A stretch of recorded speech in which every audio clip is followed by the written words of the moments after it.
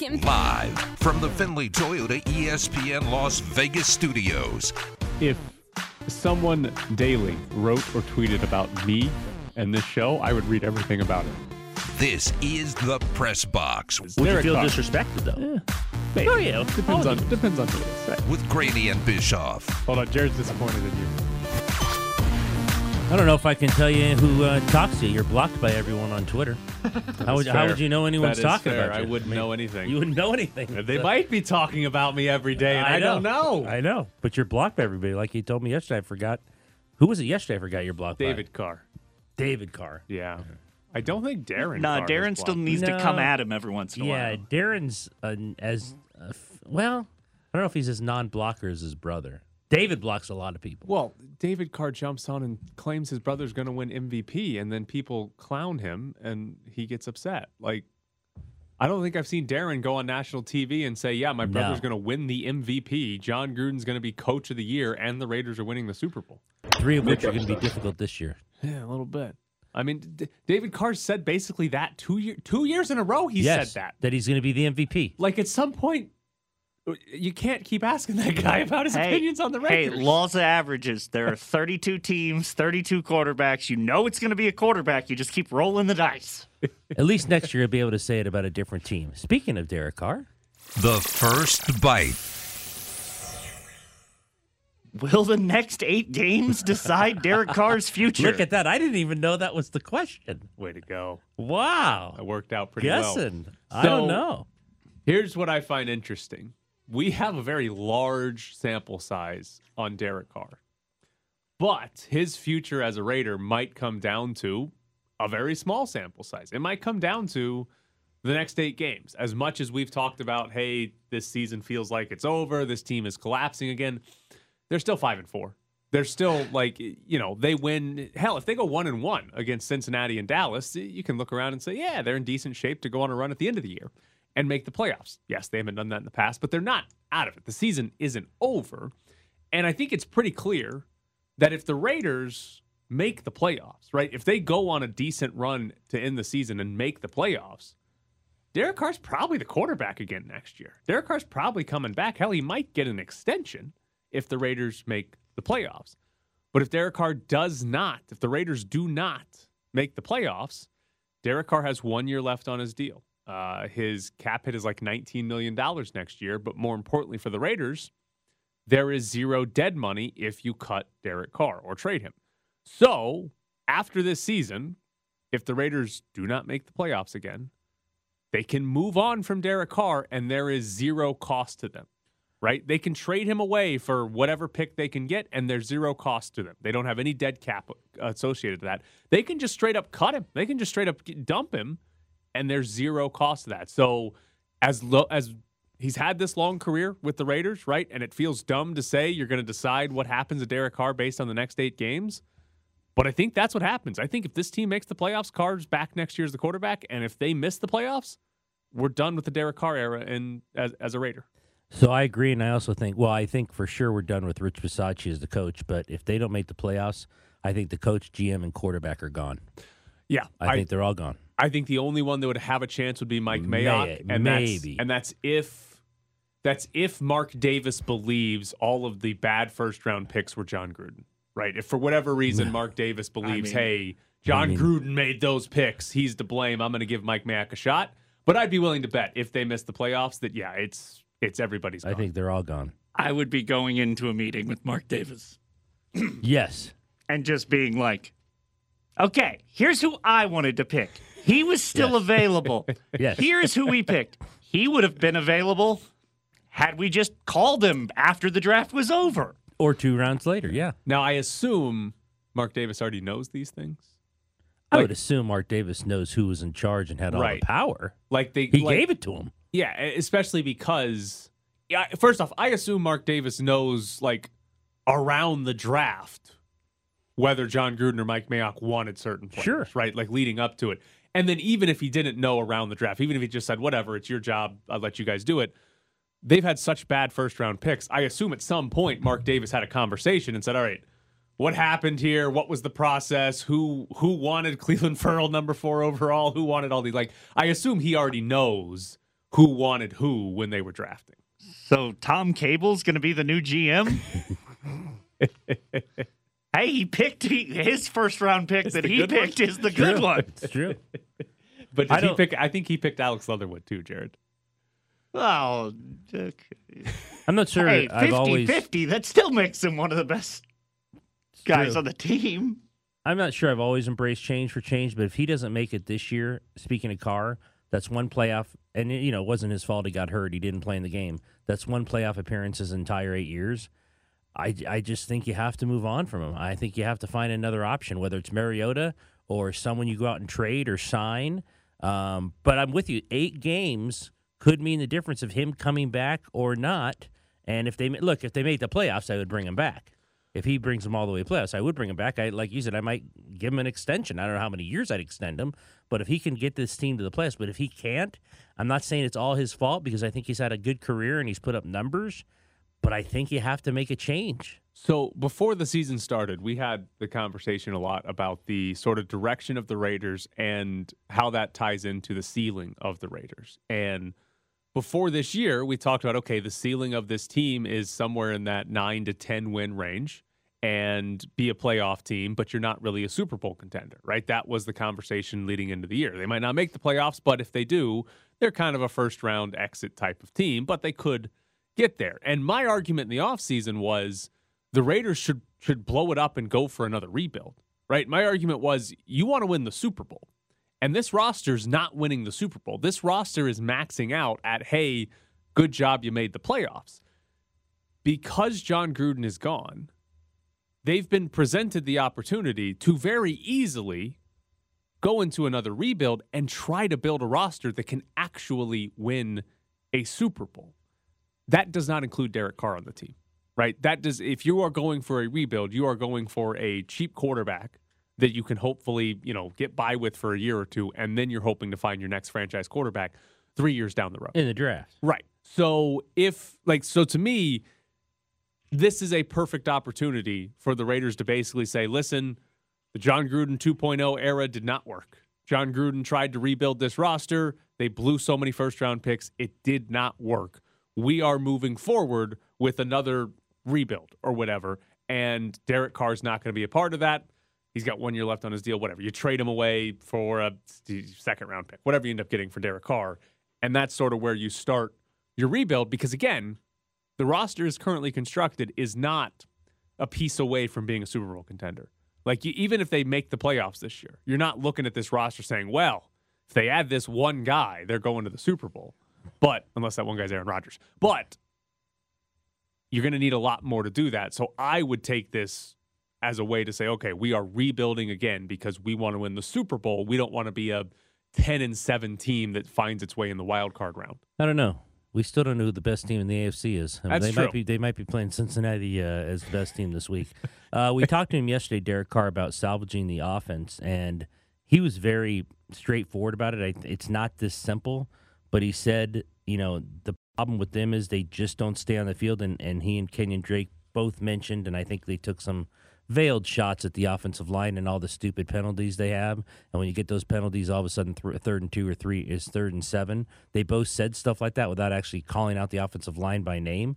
So I don't know if it's salvageable if they continue to make these silly mistakes and put them in down and distances that it's much tougher to convert in. But let's be honest, they haven't been great in short yardage either. No. I mean, Josh Jacobs is one of the worst in terms of 3rd and 1s and 4th and 1s. So if that's going to be your running back and you can't fix that, I don't know if it makes a difference whether you get the false start and you go to 3rd and 6 or 3rd and 1 or 3rd and 2. Oh, they might be better. They might be. They might be better. They on might third be. and 3rd and Renfro might be a lot better than 3rd and 1 with Jacobs. So here's, I think, one of the more interesting things about the Raiders so far this year, and it's simply been how good are they on third downs? Early in the year, Derek Carr was very good on third down, but against Kansas City, this stat from Deshaun Reed, by the way, the Raiders averaged negative 0.1 yards on 3rd and 4th downs. Sunday Night Football, on 3rd and 4th downs, the Raiders average negative yardage on their plays. They have become a terrible team on third down. They are 23rd in the league overall on third down conversions. Now, Here's where it comes to Derek Carr. If you look at EPA per play, the first 5 weeks of the season, Derek Carr was the 8th best quarterback on third downs. Since week 5, he's 30th on third downs. The offense, I think that's pretty much it. The Raiders are not this big explosive play team, even though they were a little bit earlier, but they lost Henry Ruggs. They're not really a big explosive play team now.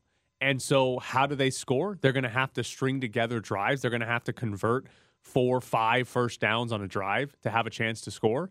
And to do that, you're going to have to convert a couple of third downs on a drive. And they have become so bad on third downs that they can't keep the drive alive. There's nothing they can do. And, you can do it once or twice a game, and that's why you put up 14 points. But they cannot sustain long drives because of how bad they've been on third down. Yeah, okay, so on fourth down, I get it, because if you're 4th and 1 and you just get stuffed, that's one thing. To go minus 0.1 on third down is almost impossible. Yes. It's almost impossible on third down to go 0.1. Fourth down, okay, like I said, you just get stopped all the time on fourth down. But that's atrocious. And again, let's go back to, we talked about Waller is the leading receiver. It might be in the NFL, certainly with the Raiders, who gets open the most. It was against man coverage. I saw that stat yesterday. Okay. He is leading the league in terms of separation against man coverage. Then how are they so bad on third down? I mean, I'm not going to tell you every time I know whether they played zone or man against them on third down, but to be the leading receiver in terms of separation and you get that few yards on third down, is that Carr? Is that the offensive line not protecting him? I don't know, but that's it's all. Both. It's just impossible. Carr's been bad for three straight games, 2 straight games. They're running together at this point. But Carr's been bad for the majority of the last 5 weeks. And some of that's the offensive line, but some of that's just Derek Carr's not playing well. Because, again, the offensive line wasn't good when the Raiders got off to a fast start.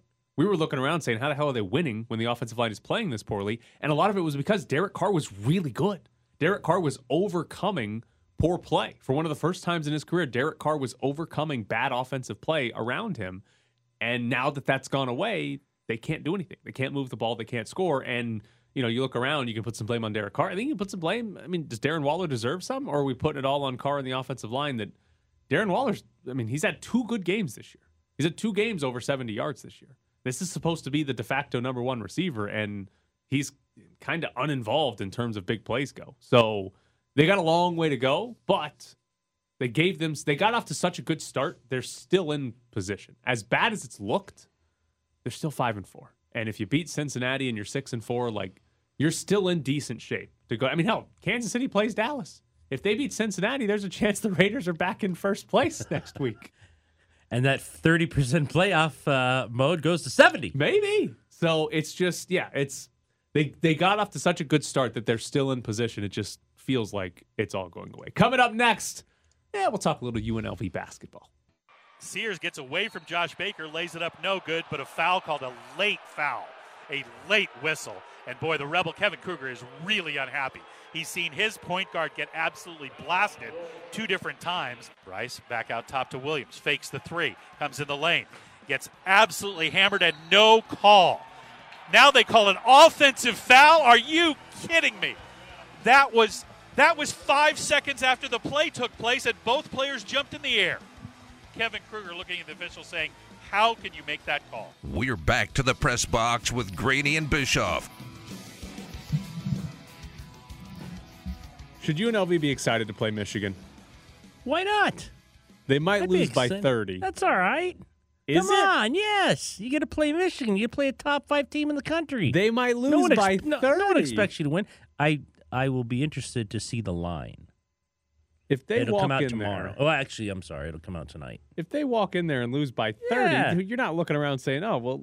You're looking you around got to saying play you're 3-1. Michigan.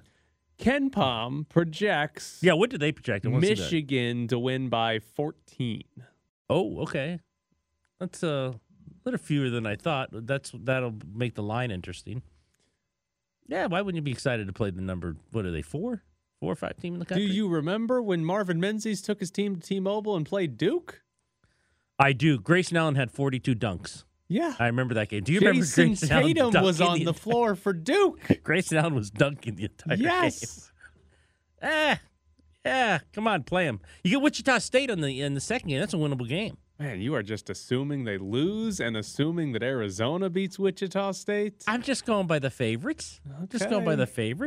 Can they beat Michigan? Yes. All right. How are they going to beat Michigan? They got to finally hit some threes. They got to do that. They got to extend the streak by 13. Yeah, they are currently shooting 21.9% from three-point range. That is not very good. Yeah, they can beat Michigan. They got to shoot. They got to hit a bunch of threes to do so. But we'd have to find out two things. Number one, that their defense is legitimately good, right? Like, yes, the defense has been good, but they've played Gardner Webb, Cal, and North Dakota State. We'd have to find out the defense is legitimately good, and they'd have to make a bunch of threes. I mean, Michigan just lost to Seton Hall, and Hall's pretty good, but it was at Michigan. Seton Hall is unbelievable on defense this year. They're good. Like I've been talking about UNLV holding opponents under a point per possession and stuff like that. Seton Hall held their first two opponents under 0.7 points per possession, which is insanity. Unbelievable how good they've been defensively. So if UNLV's defense is for real, which I don't think it's for real to the point where they're going to really slow down Michigan, but if their defense is for real and they make threes, they can beat Michigan. There's no doubt about that in college basketball. If you make threes, you could beat your opponent. Do I think that happens? No, because I don't think we've seen enough of them shooting to say, yes, they're going to suddenly drain 14 of 31 threes, and their defense, while it's been good, I think they're going to suffer quite a bit taking on Michigan. I just think that's going to be the case. I mean, here's the thing. Michigan's best player is a 7'1" guy that's very versatile. UNLV only has one big guy they really want to play in Royce Ham, and he is not 7'1". Like, Royce Ham is already undersized playing as the center. This is not a 7'1" guy from North Dakota State. Exactly.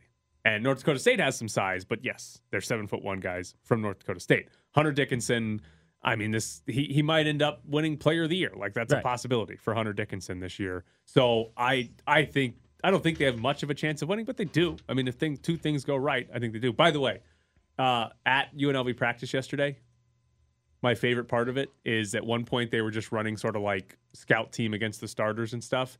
And Carlin Hartman, one of the assistant coaches, was playing as Hunter Dickinson on the scout team.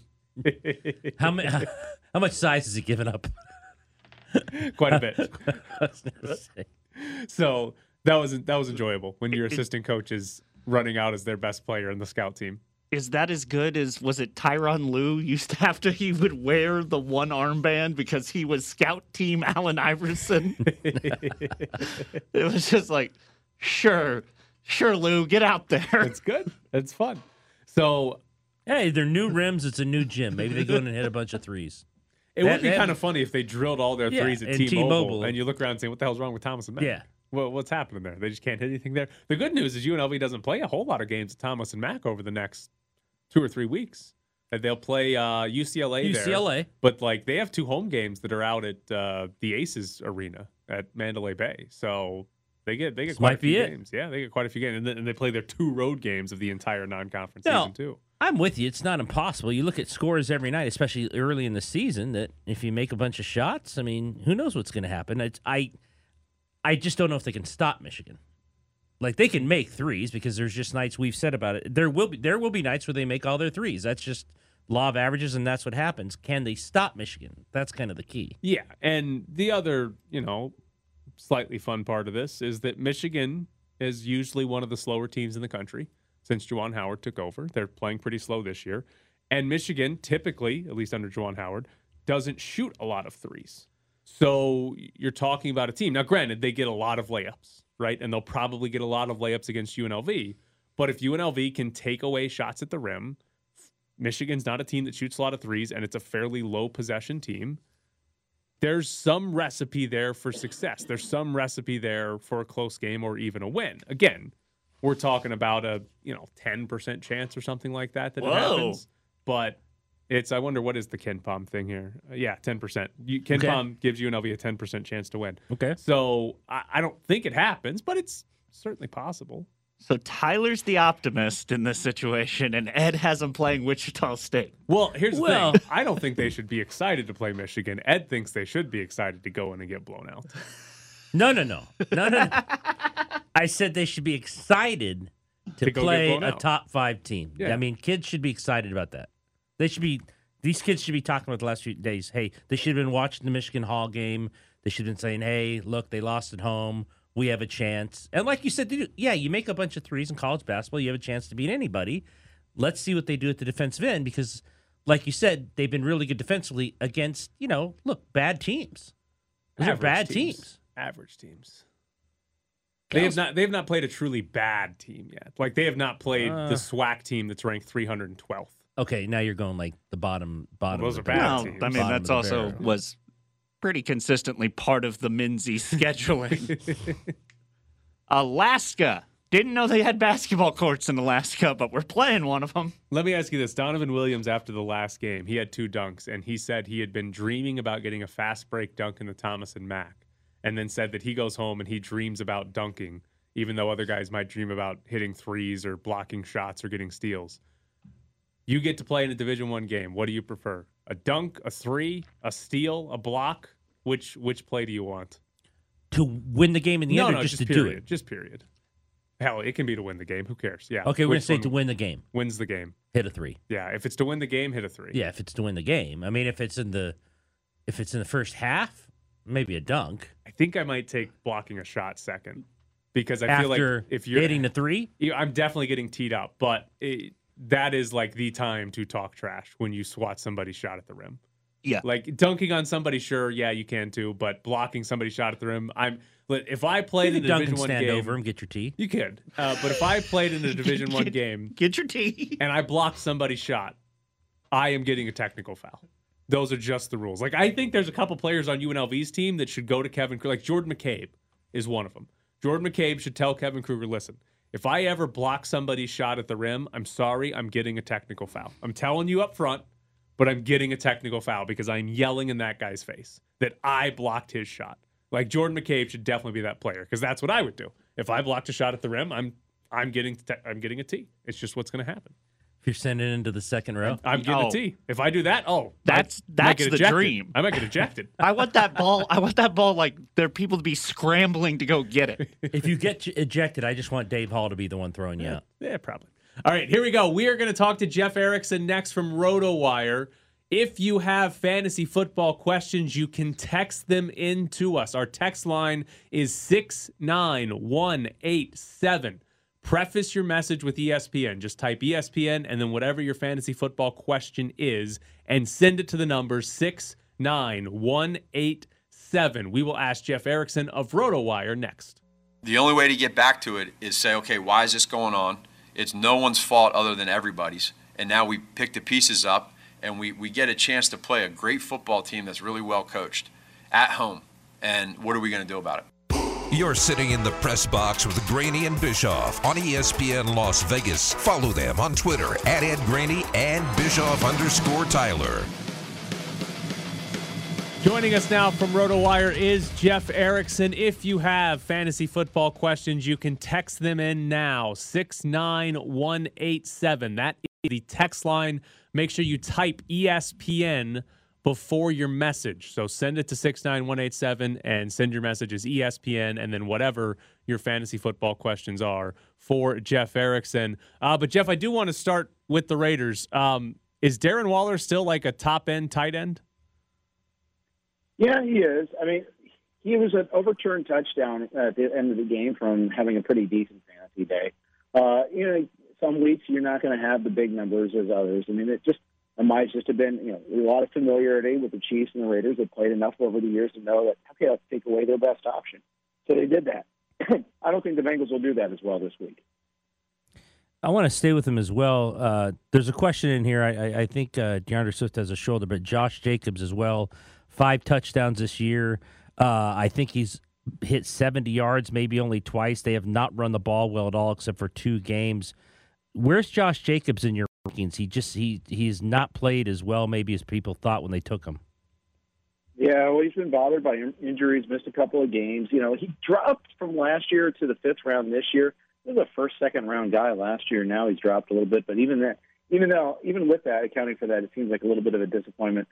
This week I've got him around 15 to 20. There's some fluidity in there, but other teams have run the ball pretty well against the Bengals. We'll see what they look like coming off of the bye.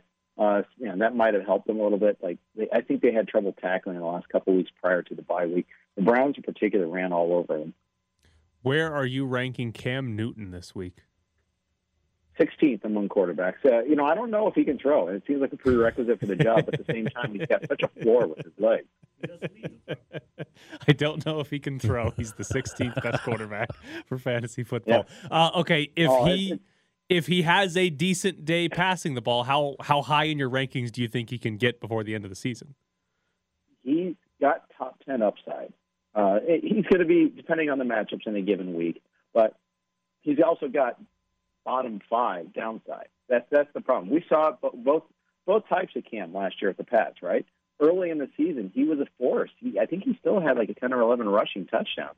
But you look at what he did in the end of the season. You could tell he was a little bit compromised health-wise, but he also just was not the same quarterback after coming back from COVID. I want to see him in a full setting here. He had 7 touches last week. We'll see what happens when he's required to make some downfield throws and not just in there in goal line packages. But you look at some of the other quarterbacks this week. Baker Mayfield's banged up and playing terribly right now. Mason Rudolph is Mason Rudolph. Say no more about that. Carson Wentz has to face the Bills. I don't want any part of this. Jared Goff's got a bad oblique and it's kind of bad anyhow. Trevor Lawrence hasn't improved at all. There's a lot of problems at quarterback right now. Have you heard anything in an update, and what do you expect from Nick Chubb? I have not heard an update on him, strangely enough. I expect him to be back because usually it's a 10-day cycle with this. I haven't heard anything about any symptoms or anything like that. And they're understandably close to the vest with information, but he was still on the reserve COVID list as of yesterday, making him uncertain to play this week. He has to return negative tests on consecutive days, but not within 24 hours of each other before he can be taken off. Now, we don't know where he's at with that. The fact is he was still on the reserve list yesterday. All right, we got questions. 69187 is the text line. If you have questions about your fantasy team, who to start, who to sit, who you want to trade for, 69187 is the text line. Make sure you preface it with ESPN. First one, if Cordero Patterson is out, Chuba Hubbard, Alexander Mattison, or Adrian Peterson? Madison, and you're betting among backups and timeshares. Hubbard got that touchdown last week, but McCaffrey's the man. He's going to dominate all the touches. I think Madison's got the best chance for touches. Need one, Miles Sanders, Elijah Mitchell, or Damian Harris? You have to make that decision now. I would go with the double. If Harris is active, and he's starting for the Pats, I'd start him. Because we don't know what sort of activity Sanders gets, and we don't know about Mitchell with the broken finger. Another one for you, Wayne Gallman, Latavius Murray, or Mike Davis? I go with Latavius Murray because they cut Lev Bell. And then another one for you from our text line, Stevenson or Kenyon Drake? And I think that's Stevenson with the Patriots. Right. Again, that if Damian Harris plays, I'd still go Stevenson. I think he showed enough last week that I think he's got to at least be a pretty significant role. And I think there's room for 2 backs this week for the Pats tonight against the Falcons. I think he can run against them. Where do you have Justin Herbert? I don't know why someone would question Justin Herbert or Derek Carr, maybe because one's on the road, one's at home. But Justin Herbert's kind of come back a little. Derek Carr's at home. So can you talk about Justin Herbert and the choice between those two? So I would still go with Herbert. It's funny. Even with his recent struggles, he's still like the second quarterback since week 3, which is pretty amazing. And Minka Fitzpatrick's probably not going to play for the Steelers. He's on the COVID list for them. That's a big part of their pass defense gone. It's a possibility T.J. Watt doesn't play too. So as much as the Chargers are a little frustrating right now, I think I'd still go with Herbert. 69187 is the text line. Preface your message with ESPN. Rashad Bateman, Allen Robinson, or Brandon Ayuk? I go Bateman.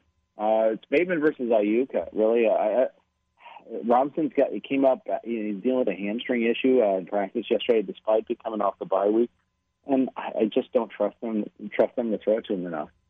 It's gotten to that point, which is so sad because he probably spent a lot more draft capital on Robinson.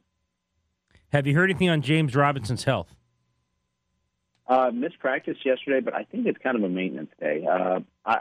Today and tomorrow will be important days, but I saw the way he played. He kind of took a while to get on track, but that second half he was pretty good against the Colts. Jeff, I checked my app Monday to find out that I'm apparently in the playoffs in my 14-team league. What's the weirdest playoff format you've ever seen? Because somehow I'm in a 6-week playoff format in a 14-team league. I mean, that's pretty much it, right? I mean, that's a pretty crazy early format. That's someone who just doesn't want to have to play in December, I guess. But yeah, I think I've seen it where it's longer playoffs or try to get more teams in, but yeah, that seems like a participation trophy playoffs there where everyone gets in. Are you a fan of 2-week playoffs or 1-week playoffs in fantasy football? 2, and I can even get 3 where the top 2 teams get a bye or something of that nature. That's fine. And you cut out the last week of the season. Now, this year, I get it. It's a little weird because we added the extra week. When our team's going to start shutting down? Is it going to be week 18, week 17? Not quite sure. But there will be some shutdown issues. There might be more. And it's a longer season, so there's more injuries. Maybe that's the motivation for starting the playoffs so early. But well, wait. So much of the season. Do you prefer, when you have an individual playoff matchup, like you're playing somebody in the playoffs, do you like it to be just that single week, or do you like leagues that do a 2-week single playoff matchup? I kind of like a 2-week final. I think that would be pretty cool. If you're going to start that early and make it a 2-week final, that way you take a little of the variance out. We got one more question from our text line. 69187 is the number if you want to send it in. Elijah Mitchell or Michael Carter? I'd go Carter right now. Now, if Mitchell gets a full practice Friday, says, hey, he's a full go, then I'd reconsider. But Jacksonville quietly has been pretty decent against the run, too. Jonathan Taylor had a big first quarter and did nothing the rest of the way last week. And, they're running as well as anybody right now. Well, he is Jeff Erickson from RotoWire. Jeff, as always, we appreciate you answering some questions for us. Thanks, Jeff. Anytime. Get to rotowire.com. All of your fantasy questions will be asked and answered. Oh, we forgot to let you ask. No, yes. Failed. No, I'm in the playoffs randomly. I have a bye week. Oh, you have a bye week. I have 2 bye weeks. So it doesn't matter who Hurts or Rodgers is better. Yeah, I won't be playing for 2 weeks. All right. So we'll check in after Thanksgiving. I will say that's the part that he got wrong, is that I got a bye. We cut half the teams out. It's just this weird format where 6 teams make it in a 14-team league. Yeah, that sounds dumb. That is, when you told me that yesterday, I'm like, because I keep pushing to see when the playoffs start in ours. I forgot how many weeks we gave to, and it's a long time. Yeah. So when you sit here in the playoffs already, I'm like, well, what league are you in? 2-week playoffs for every round, apparently. I went 8-2, and both my losses were to the teams that only won 1 game. Well, good. They're not going to be in the playoffs, so you have a chance. That seems impossible, Jared. I'm aware. That's good work. All right, coming up next, the Astros are winning the World Series. He attacks and smokes one to deep left. This one's going supersonic. That is out of the ballpark. Whoa! Over the train tracks, it's 3-0 Atlanta. And Jorge Soler lands the first punch here in the top of the 3rd inning. It's the Press Box with Graney and Bischoff on ESPN Las Vegas, 1100 AM and 100.9 FM. Don't you like winning the World Series before the season starts? Well, yeah, when they sign Scherzer, it'll happen. When they sign Scherzer for 1 year for $30 million. Justin Verlander re-signing with the Houston Astros. He got a 1-year deal for $25 million. There is a 2nd-year player option, so this is effectively a 2-year deal worth $50 million. Verlander has not pitched basically in 2 seasons. He made 1 start in 2020 and hurt his elbow, and that was it. Didn't pitch at all in 2021, but he's staying with the Astros. So Noah Syndergaard got $21 million for 1 year. Verlander's basically getting $25 million a year on a 2-year deal. Seem like an overpay to you? Well, I assume, the $25 million or the 2nd-year option he held out because there were other teams interested in him.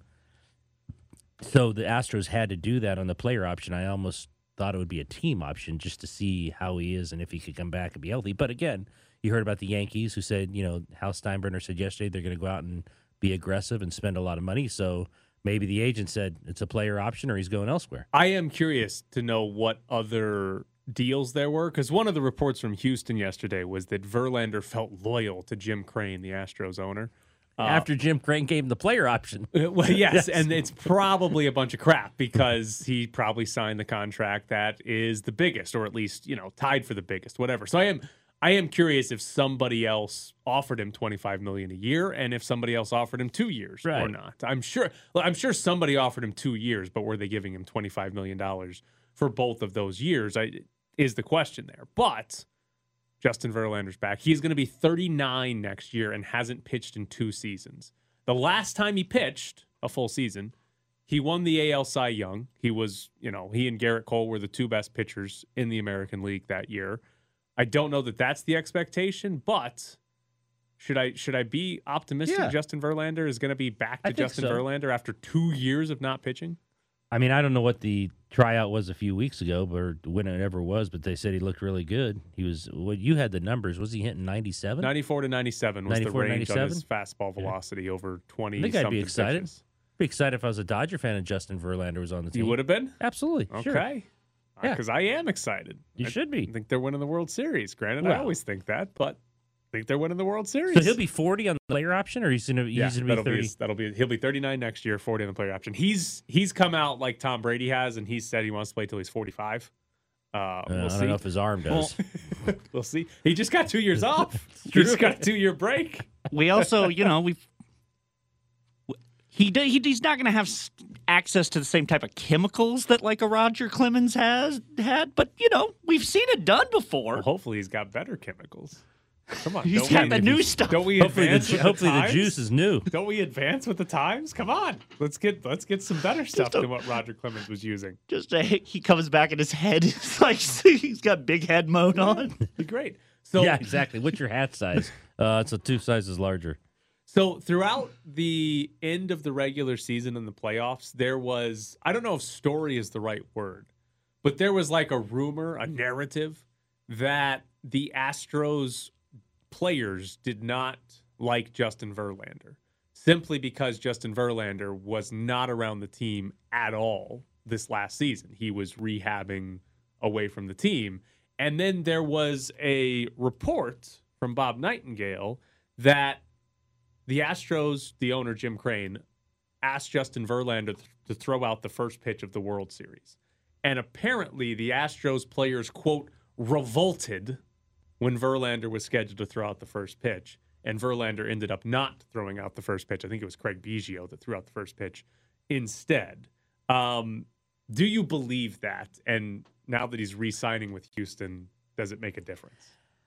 Revolting. That's a very strong word. Yeah, it's a very strong word for a team and players who are about to play in the World Series. Right.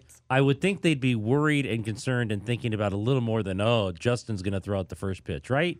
I would think so too. They might have heard a few things like, that guy hasn't been around. Isn't there someone else that could do it?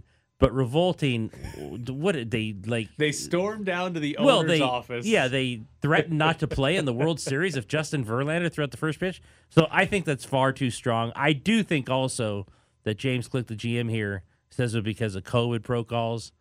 I don't know. I don't know Justin. I just think he wanted to stay away and do his own rehab wherever he was. I don't know where he was rehabbing, but Florida, wherever they rehab nowadays.